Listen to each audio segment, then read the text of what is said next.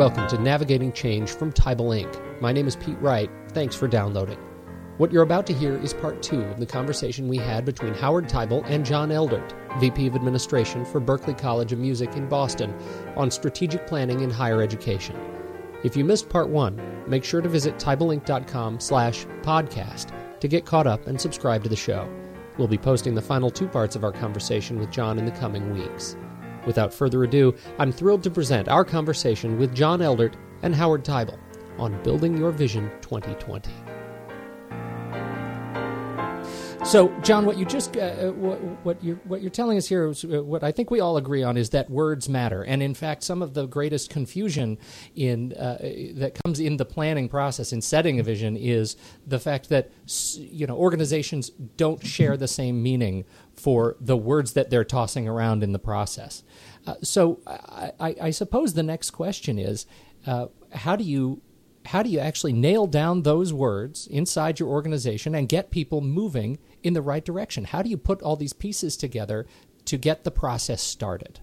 I think, Pete, it's really important that the words have to be accessible to the people using them. And so we have to ultimately arrive at a shared understanding of each word.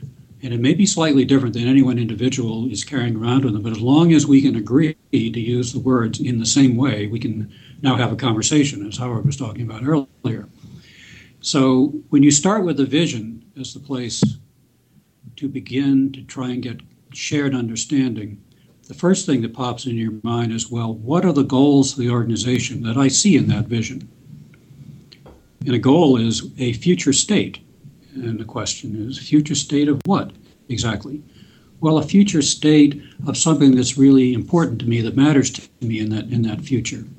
So if you thought about it as a movie, for example, and Howard and I have talked about it, well, you can do this as a symphony, you can do it as a movie, you can do it as all kinds of things, but they all carry the same attributes. I've got this complex reality that I'm trying to either write down as a musical score, or I'm trying to write it down as a screenplay, in order that the people who execute that movie, that screenplay, know their parts. They know how to play, they know how to play in concert with each other, such that when you see the finished product, you see Berklee in 2020 or MIT in 2020, you understand the complexity of it, how the pieces fit together, and probably more importantly, how your piece, the piece that you're most closely responsible or related to, fits into all the other pieces.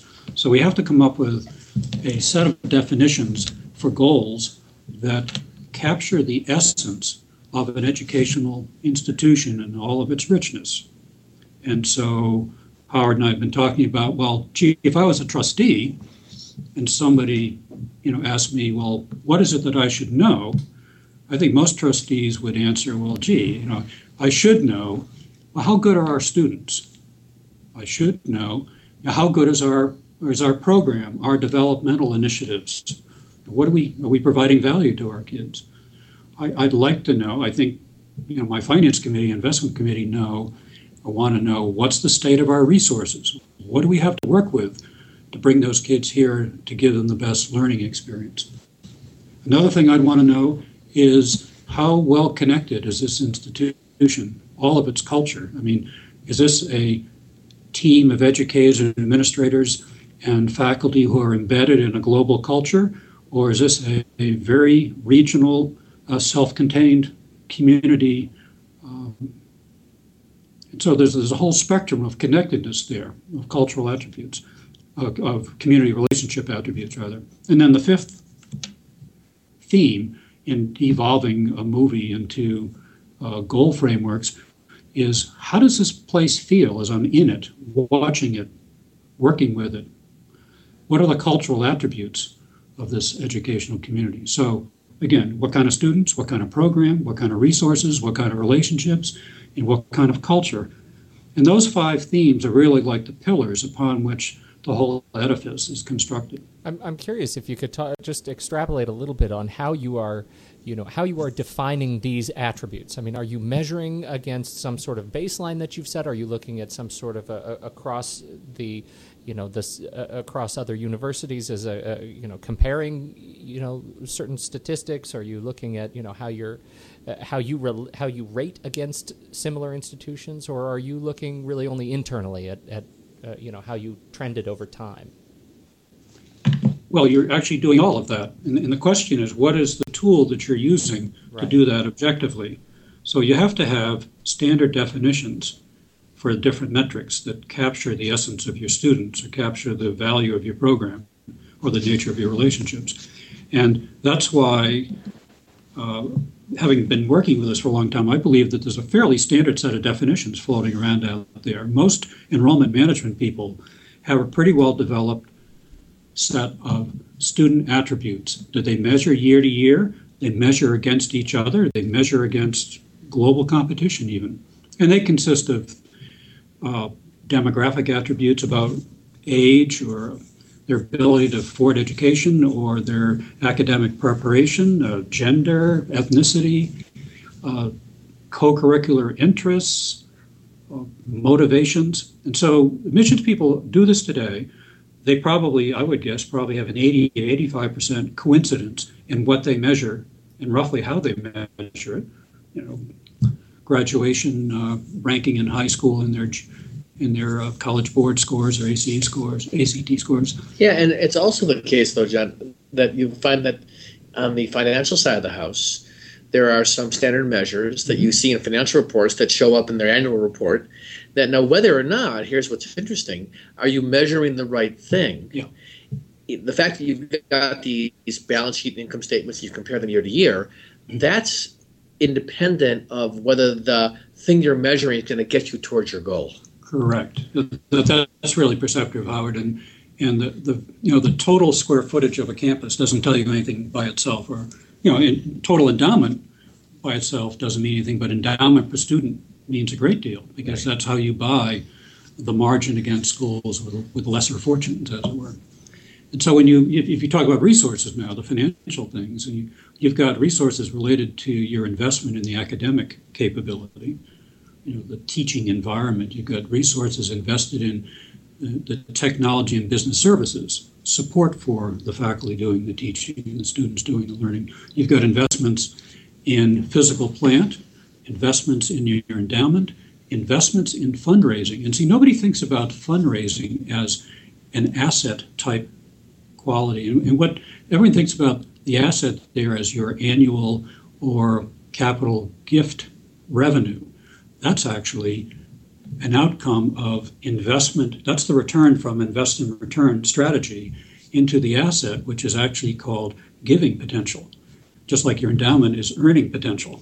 Mm-hmm. And just like your physical plant is educational development potential in a sense.